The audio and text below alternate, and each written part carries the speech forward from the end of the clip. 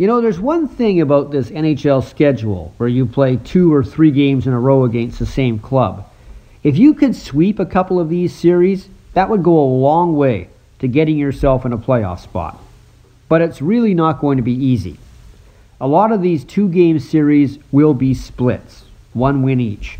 The 3-gamers could be a win each and an overtime or shootout victory in the other game, meaning one team only got 1 more point than the other after 3 games. Now, last night, the Canucks and Oilers finished their 2 games in 2 nights, and they finished it even. Vancouver won Wednesday 5-3, Edmonton won Thursday 5-2. This time, the Canucks couldn't keep Connor McDavid scoreless. He had 3 goals and an assist. Vancouver was way too loose defensively. Maybe they thought that Thatcher Demko, who started last night, still had some of that magic left over from the Vegas series last summer. He didn't.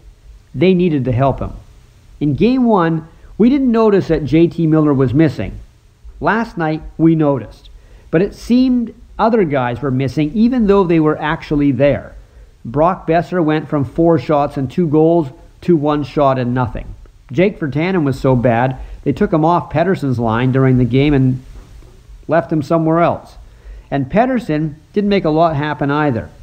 And with Edmonton, it's not like you can't make things happen. You're going to get your chances with them. The Oilers' idea of defense is starting a goalie.